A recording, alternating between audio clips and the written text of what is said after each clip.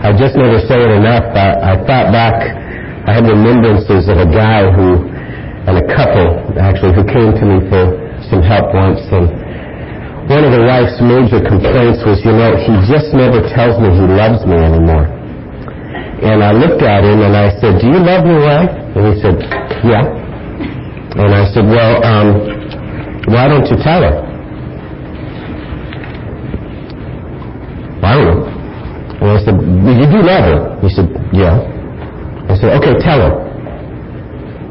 Yeah? Yeah. In front of you? He said, fuck, that's what you do, is tell her you love her. So he turned to her and he said, I love her. And I thought, man, oh man, what a tragedy. What a tragedy that men can't come out of their little turtle shell and express love and devotion for the one who, at one point anyway, was the deepest object of affection here in this world. That's kind of what we've been talking about the last couple of weeks. And if you've missed those couple of weeks, I would encourage you to get a tape. 2 weeks ago we looked at men who hide and women who keep from hiding. And that was the highest tape order we've ever had. I believe it was because we took an honest look at an issue that's often not dealt with honestly. And then last week we looked at this little thing right here, to husbands specifically, just love her. That's all, guys. Ephesians 5. Let's open our Bibles there. Ephesians chapter 5. And to this handcrafted creature that we call our wife, God gave husbands a very specific charge. And it is in fact a single charge. Just love her. Ephesians 5 verse 25a says, husbands, love your wife. That's it. Now we pointed out last time that can be a difficult thing sometimes for us guys. And we pointed out a couple of reasons why. One is that every single human being carries with them the flesh. And the flesh, by its nature, always seeks to exalt itself. And so it is only by the power of the Spirit that we'll begin to conquer the flesh, because the flesh only looks out for its own resources. And so the natural tendency for every human being apart from Christ is just to naturally look out for one's own best interests. A second major reason this is so hard is that love is of God. That's what 1 John 4 says. It says God is love, and love is of God, and everyone who loves is born of God. And that tells us that love is not something that you and I have inherently. We've pointed this out before. We can phileo love, brotherly love. We can storge love, that family love. We can eroe love, which is romantic love. The word's gotten some bad press and turned into physical. It's really not an emphasis of physical. It's really romantic. It's the basic root of the word.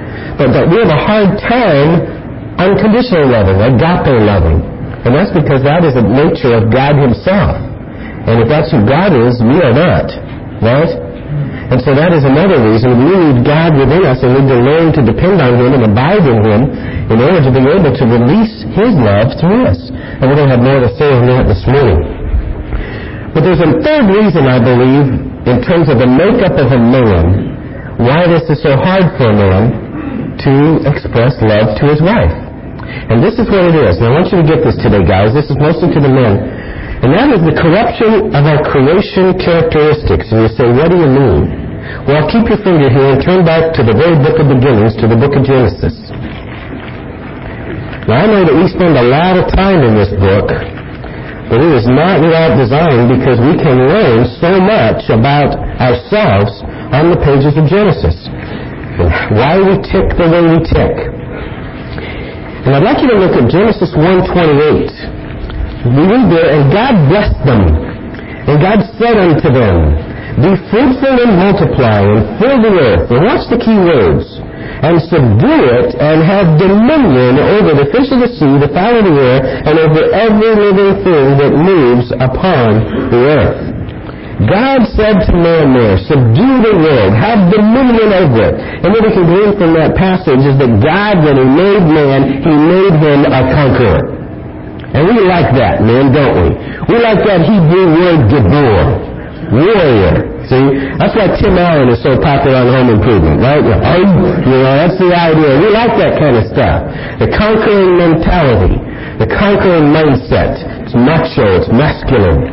But I want you to home in on chapter 2, verse 15, because we glean another aspect of man's creation characteristics there. And that is that the Lord God took the man and put him into the Garden of Eden to till it and to keep it. Key words. We know here that God not only made man a conqueror, but that God also made man a cultivator. A cultivator of what he conquered. And we find both of those in perfect balance in the man and the woman pre-fall. And I hope you heard the key words. Pre-fall. The fall of man threw man out of balance.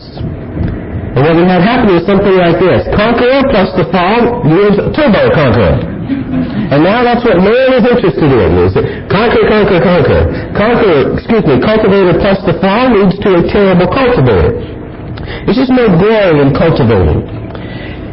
And I believe it is this issue, this conquering, cultivating mentality that has been thrown out of balance that provides a third major area to the hindrances of man in terms of loving his wife. I want you to run with me with this. Let's take a guy and let's let him pursue a wife. And to stay with the words, I know it's a bad choice of words, but let's run with the choice of words. He conquers a wife. He wins her. And for the first several years, it's okay. And he cultivates pretty good. But the restless, out of balance, conquering spirit, coupled with the power of sin and the power of flesh, which seeks to exalt itself, drives man to begin to conquer more, to reach out beyond his boundaries. And ladies, if there's one thing I would impress upon your hearts that I wish you could understand about a man, all a man is a little boy that grew up. That's it. And where the little boy loves toys, the big boy loves bigger toys. Bigger motorcycles, boats, fancier cars, bigger houses. There's a tremendous commercial on the TV right now that drives this home. You've probably seen it.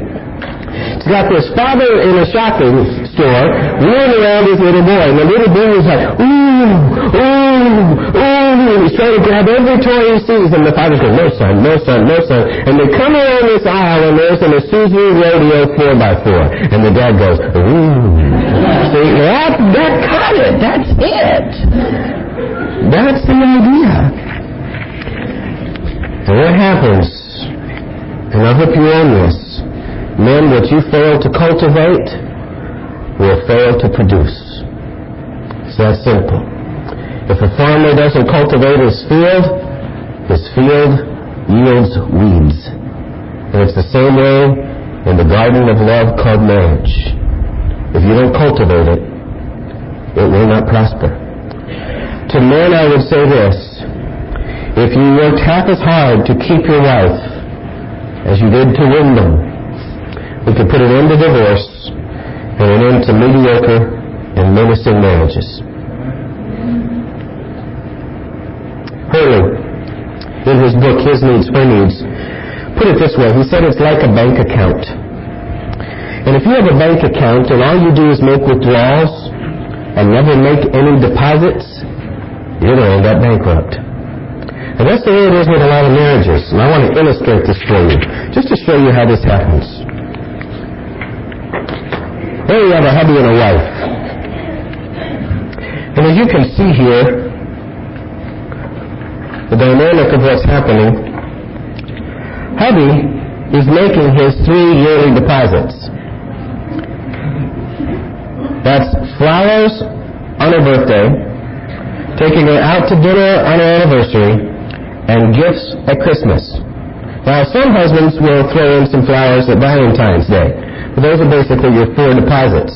But look at how many withdrawals hubby is taking as she fixes his meals for him, picks his dirty socks up off the floor, takes his shirts to the cleaners, and all the various things that she does, many times, as we saw last week, without a thank you, without an encouraging word.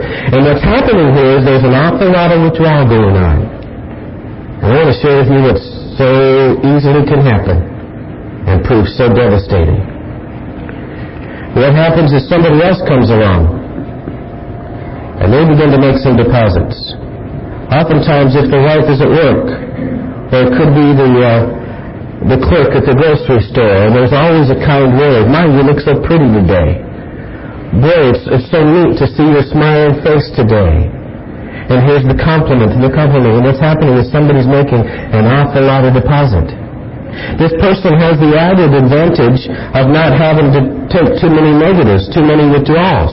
Because they only see you when you're out in town and you're dressed up. They never see the curlers in your hair. They never see you sick. They never see you with the throw-up from the little kids all over your dress. And so what's happening is he's making an awful lot of deposit and very little withdrawal. And I trust you see the bankruptcy that's coming. It's one step away from the fall into sexual sin. And it's no surprise how it happened, gang. It's no surprise at all. I've talked to women who are falling into this, and they'll say to me, "I don't know how this happened. I would never have thought of doing this." And I say, "Yeah, I can see that. But you didn't see the long term of what was going on. Somebody was making more deposit than your hubby. And hubby was making an awful lot of withdrawal. And you ended up with a bankrupt marriage." This is the tragedy of what can happen. So guys, I would challenge you. And ladies, please understand this. It goes both ways. I know we're talking about the husband loving his wife here, but this happens a lot with women. Do you know what the chief complaint I hear from men is? When we had babies, she quit loving me. She got too busy with the kids to express love to me. And I feel like a stranger in my own home. It goes both ways. I would challenge you, both of you, make a list. Just sit down and make a list of all that you did for that spouse while you were dating and in your first year of marriage. Just sit down and make a list. The cards, the flowers, the phone calls, the meeting them for lunch and breakfast and all those kinds of things, the dates, the nights out, and then take an honest inventory, look at it today and see just how much of it you're still doing. And I think most of us are going to be very surprised. Because what happens is we're in a very busy culture that's demanding so much of our time. And as you add every child to that family union, you just added a lot of time commitment. And what happens is you begin to neglect your marriage. And neglect is the nemesis of your marriage. So the men, you have a very single charge, guys. Just love her. That's all. Just love her. And we want to take that charge today and we want to run with it a little further. Because Ephesians 5 tells us a lot more about just what that means. So before we do that, can we pray together? My Father, I don't know of a person alive who is competent to teach this passage. Because love is from you. And there's not a one of us that really understands it. So, Father, we depend completely on you to be our teacher. To open our eyes. By the power of your Holy Spirit, to speak truth to each of our hearts. Because we want to love. I really don't believe there's a man or a woman here that is content with the level of their love. So you be the teacher. We ask it in Jesus' name. Amen. We said last time that Ephesians chapter 5 is really a very simple passage. There's only one charge given to the husband. It's love your wife. The whole rest of the chapter, the next 8 verses, all they are is an illustration, a clarification. In other words, God is saying to you, husband, here's what I want you to do, and here's what I mean. I want you to love your wife. Now look at Jesus and see how he loves. That's the idea. If you look at Ephesians 5 verse 25, we can see it.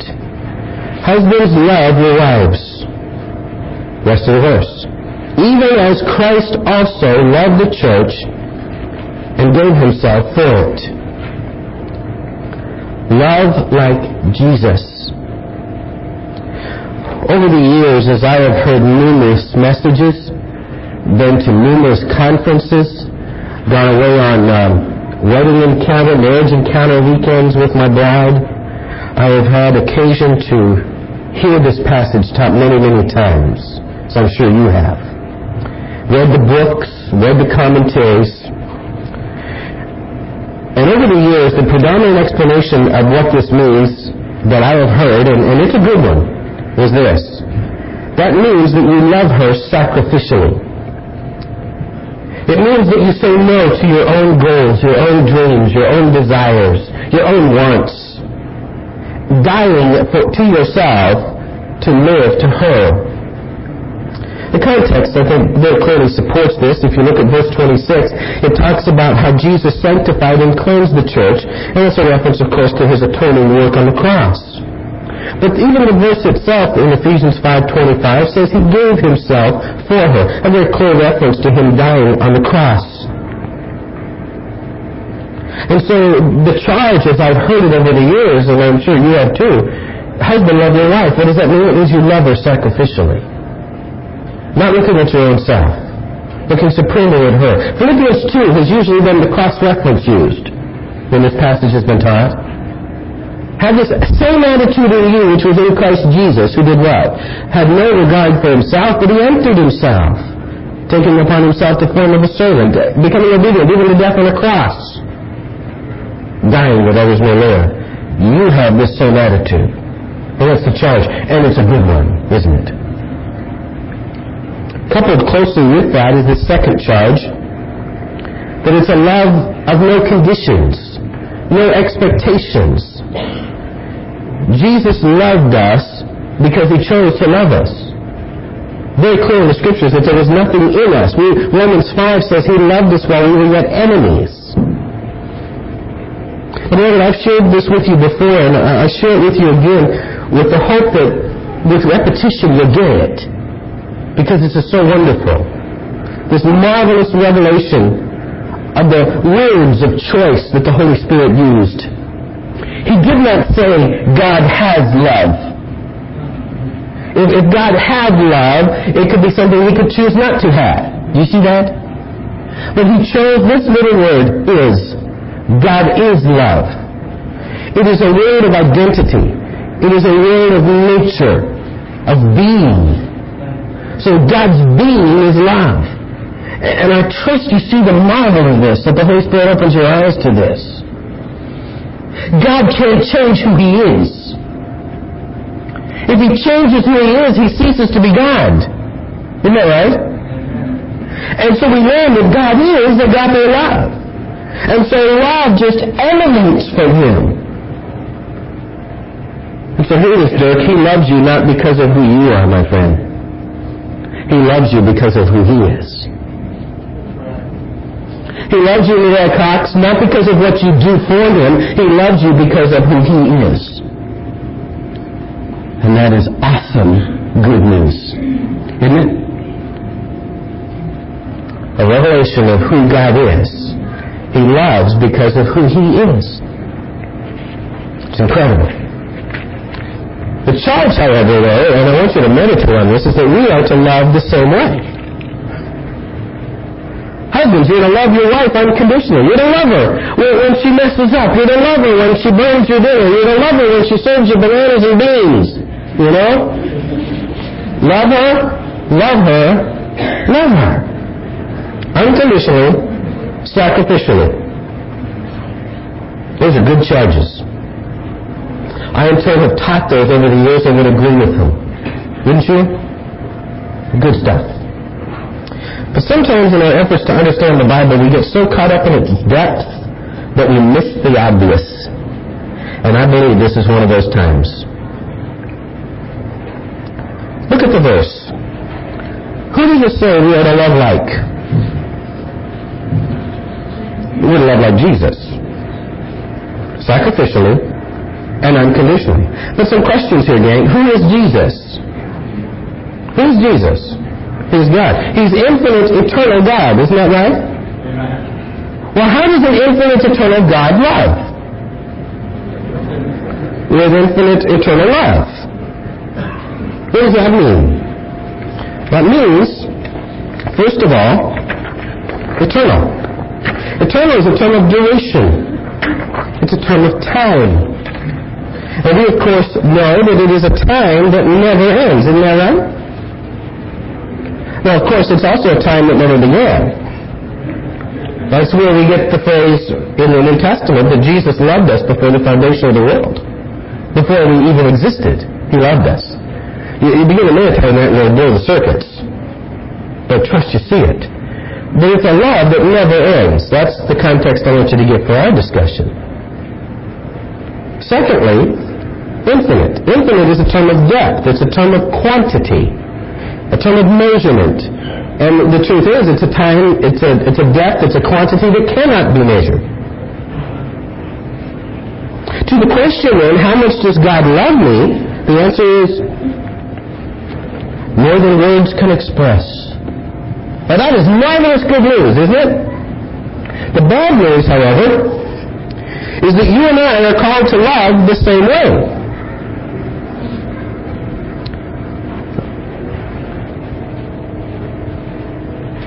In fact, if you look at the verse there, Ephesians 5:25, it says, love your wife.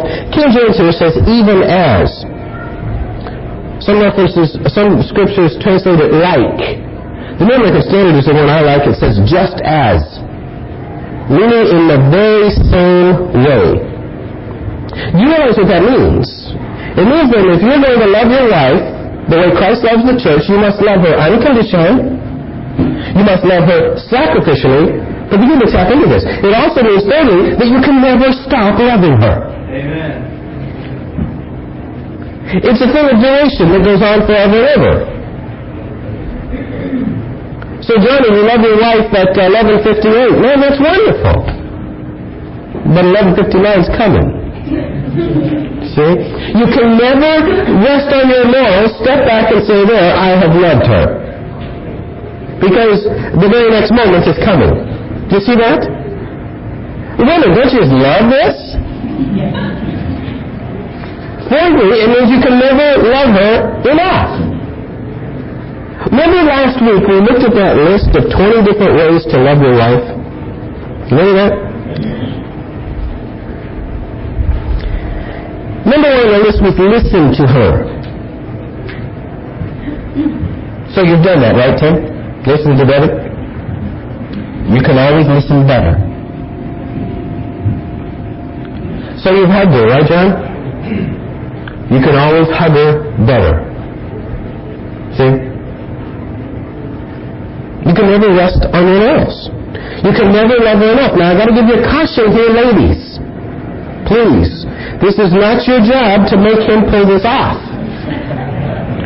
And this is where we did on the previous couple of sessions. If you begin to criticize and nag and complain, you're going to drive him right back into his little turtle shell that we talked about. Do you remember that?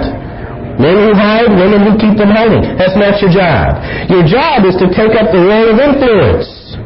And the role of influence is the role that can win a husband without a word. And you do that primarily, ladies, through praise, through encouragement. So what happens is you come to your hubby and you say something like this, oh, hubby, I appreciate you so much. You are such a good listener. You listen so much to me. I can really tell that you're interested in what I'm saying. Ladies, if you'll do that for us, you know what will happen?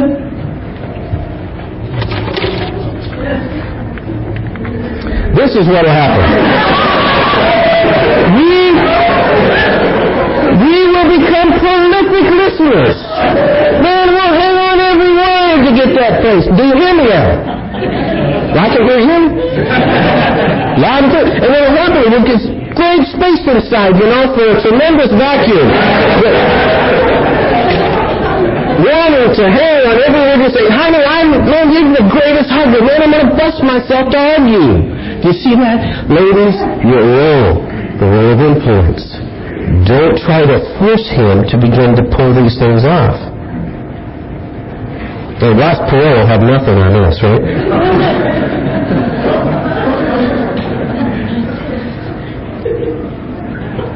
Now I have a question. And I really need you to home in here. all the messages I've heard on this issue of husband-wife role over the years, these have been the two main items. I wanted today to take you a little deeper. In a way which really isn't all that much deeper. It's just letting the Scripture say what it says. Love like Jesus, who is infinite, eternal God. But we sometimes miss it. And so we talk about loving her with an infinite love and an eternal love. And why is it so important that we begin to understand this? And let the text speak to us in all of its incredible charge and power. The reason why, beloved, is because we can fool ourselves into thinking that we can actually pull this off. You see, love unconditionally, we can do that sometimes, can't we? Are you sometimes able to love unconditionally, hubbies? And sacrificially, we can do that somewhat. But when you and I are in the reality of this charge that we're to love with an infinite love and an eternal love, then we begin to realize the utter impossibility of fulfilling Ephesians chapter 5, verse 25.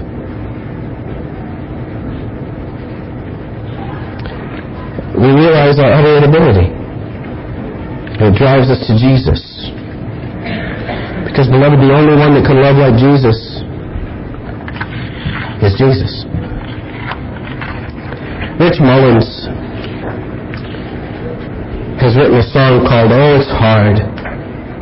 Yes, it's hard. So hard. You know, it's hard to be like Jesus.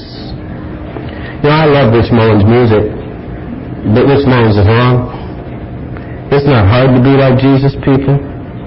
It's impossible. It was utterly impossible. We can't love like Him because He is God and we are not. And if we try to love like Him, we are in essence trying to be like God. Tell me, where have you heard that? Come on, Bible students, where have you heard that? In Genesis chapter 3. Where the temptation of Adam and the sin of Adam was Adam in his own resources and efforts tried to become like God. And the church, beloved, has been very good at pointing that out over the years. But I don't believe the church has been very good at pointing it out in our lives today. The sin and temptation to be like God continues today in a prolific manner. I ask people when they come for help, when they're frustrated and they're burning out in their Christian life, and I ask them this question: do you live the Christian life? And 90% of the time, you know what I hear? I try. And that's why the Christian life isn't working for them. Because you can't live the Christian life.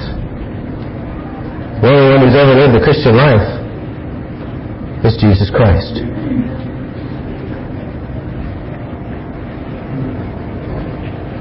There's a movement that's sweeping our country. And I know that I'm going to get flack about this when I say this. But if I'm going to be true to the call that we've been given, you've got to say it. The movement is called Promise Keepers. Now, I want to tell you something, dear people. That is a wonderful ministry in a lot of ways.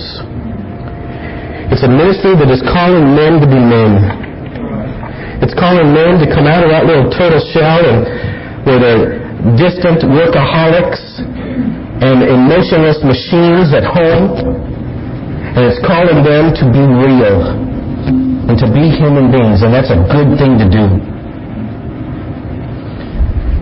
But having attended some Promise Keeper things and having worked with men who come back from them, I can also tell you that it is a very motivational, encouragement-oriented ministry. There are a lot of vows there.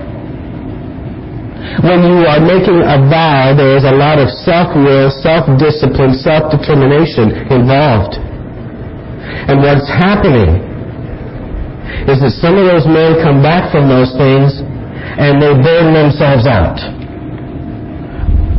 They've made the vow and the promise to love their wife like Jesus loves the church, and then they come home and they try, and they find that they can't do it. The quickest case of burnout I've had so far has been 6 weeks after attending one of those things.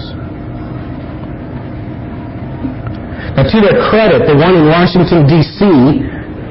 sent a letter home with all the men that they would open 3 days later.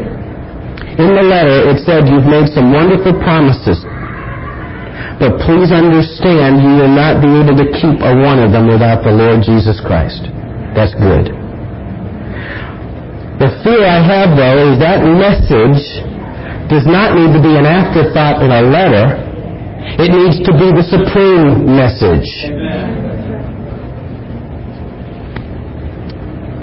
And it's a tragic thing.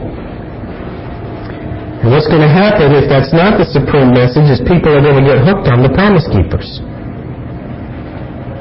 Because it's a recharge. You can't get 50,000 men together in a stadium singing praises to God and not have it affect your life. If it at least affects you emotionally. But we've studied emotions enough to know that they go up and down. And we need something more than that. Which is why God established this incredible thing called a new covenant. A lot of theologians over the years have called it a lot of different things. Hudson Taylor, a great missionary to China, called it the exchange life. A.W. Tozer called it the deeper life. Andrew Murray called it the higher life. I just love what the scriptures call it, the Christ life. Amen. The Jesus in you. And that's why He came to live in you. So that you could do what you could not do on your own. And my dear people, I went back and listened to old tapes that I've taught this passage before. I taught go love her sacrificially and go love her unconditionally. And I tried to love her with an infinite eternal love. Not even realizing what I'm saying.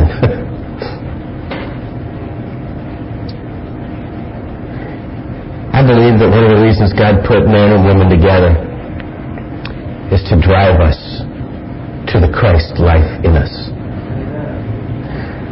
One of the things that I wanted most of all in my life was to love my wife. And I found that I just couldn't do it. Well, I could do it when she did it right. But I couldn't do it when she didn't do it the way I thought she ought to do it. And please understand, my heart was to love her. But I found myself failing all the time. And began to understand Christ in me. That the only way to begin to love her is to admit that you first can't love her. Because that will drive you to Jesus. And you know something, beloved? That's really our only charge in the new covenant, is to abide. It's our supreme goal. When you abide in Him, He will be living through you. What kind of life does He live? Pretty neat life. You see, beloved, one of the things I fear with this is that if you try, you are destined for failure, even if you're successful. Did you hear that? If you try to love like Jesus, if you try to live the Christian life, and you're pretty successful at it, you're destined for failure. See, if you're successful, you'll get a little prideful. You got some good resources. You got some strong will, a sharp mind, and some pretty stable emotions. You can really flesh it out. And in the process, you'll grow more independent of God. And that's a tragedy, because you'll never tap into the Jesus who's in you. If you're unsuccessful, you'll get frustrated and you'll burn out. You know, in reality, these are the people that are closer to the truth.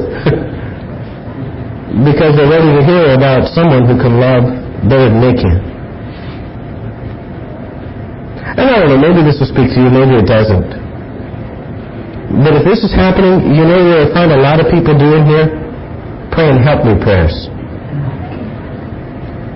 Father, help me to love Janet better. Man, I did that for years. Help me to love her better. Beloved, please hear this. God is not interested in helping you. Because if He helps you, you'll grow strong and you're more independent. So He's on an agenda of not helping you. Of doing you something that you cannot do. To force you to Him. He brought me a wife and said, love her, like Jesus. I had to find out that I couldn't do that. And so now I don't pray, Lord, help me love her anymore. But now I pray, Lord, I present myself to you as a living sacrifice for you to love her through me. Amen. And Romans 12, if you know the verse, says this is the only reasonable thing to do.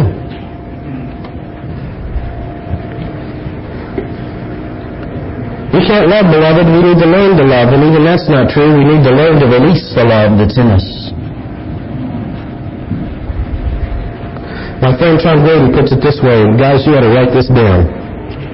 A man can never be a husband until he is first a bride. Did you hear that? I mean, I'm thinking of incorporating that into my wedding ceremonies that I do. You can never be a husband until you are first a bride. We'll illustrate that and help you out a little bit.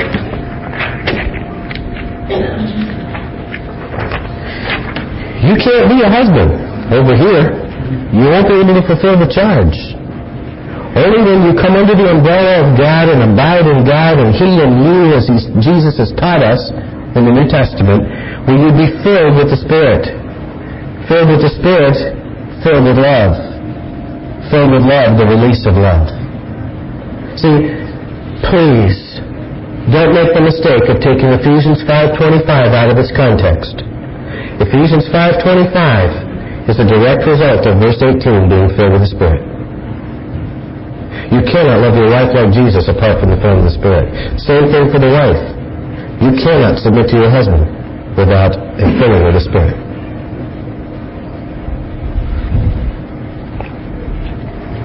And I'm so glad for that phrase.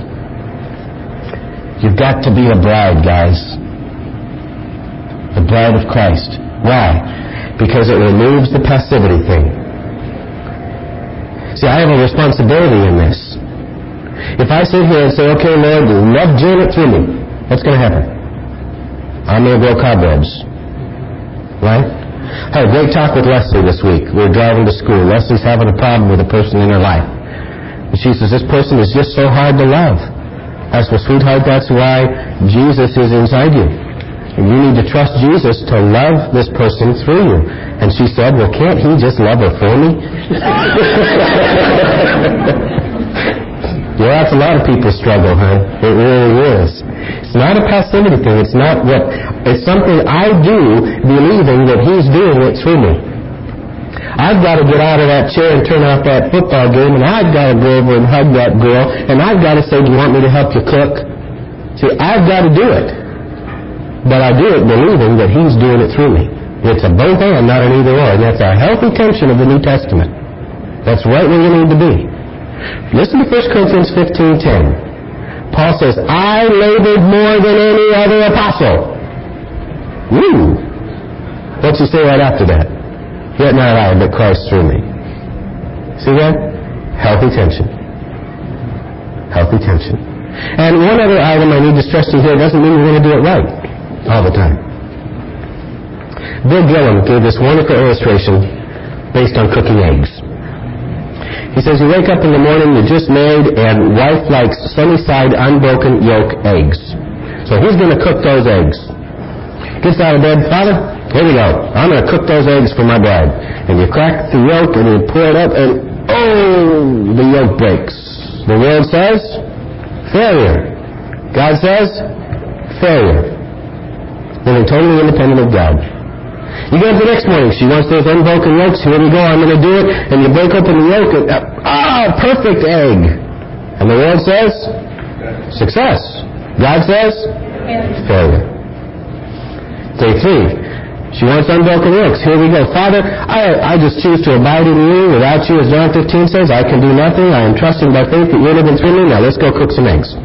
And you take the egg and you, perfect. The world says success. God says success. Day 4, you know what's coming. You get out and Father, biting in you, here we go, let's tackle the day. Here come the egg, boom, broke the yolk. World says failure. God says, because the key is the method. That's it. The method. Remember John chapter 6. Jesus said, I live of the Father. Even so now, you live of me. It's the method. And the method is faith. Faith plus your own will. The message, there it is. It's I can't, but I can. Father, I can't love her, but I can with you inside me. But beloved, here's the key. If you don't realize the I can't, you'll never tap into the I can, which is the I am, which is in you.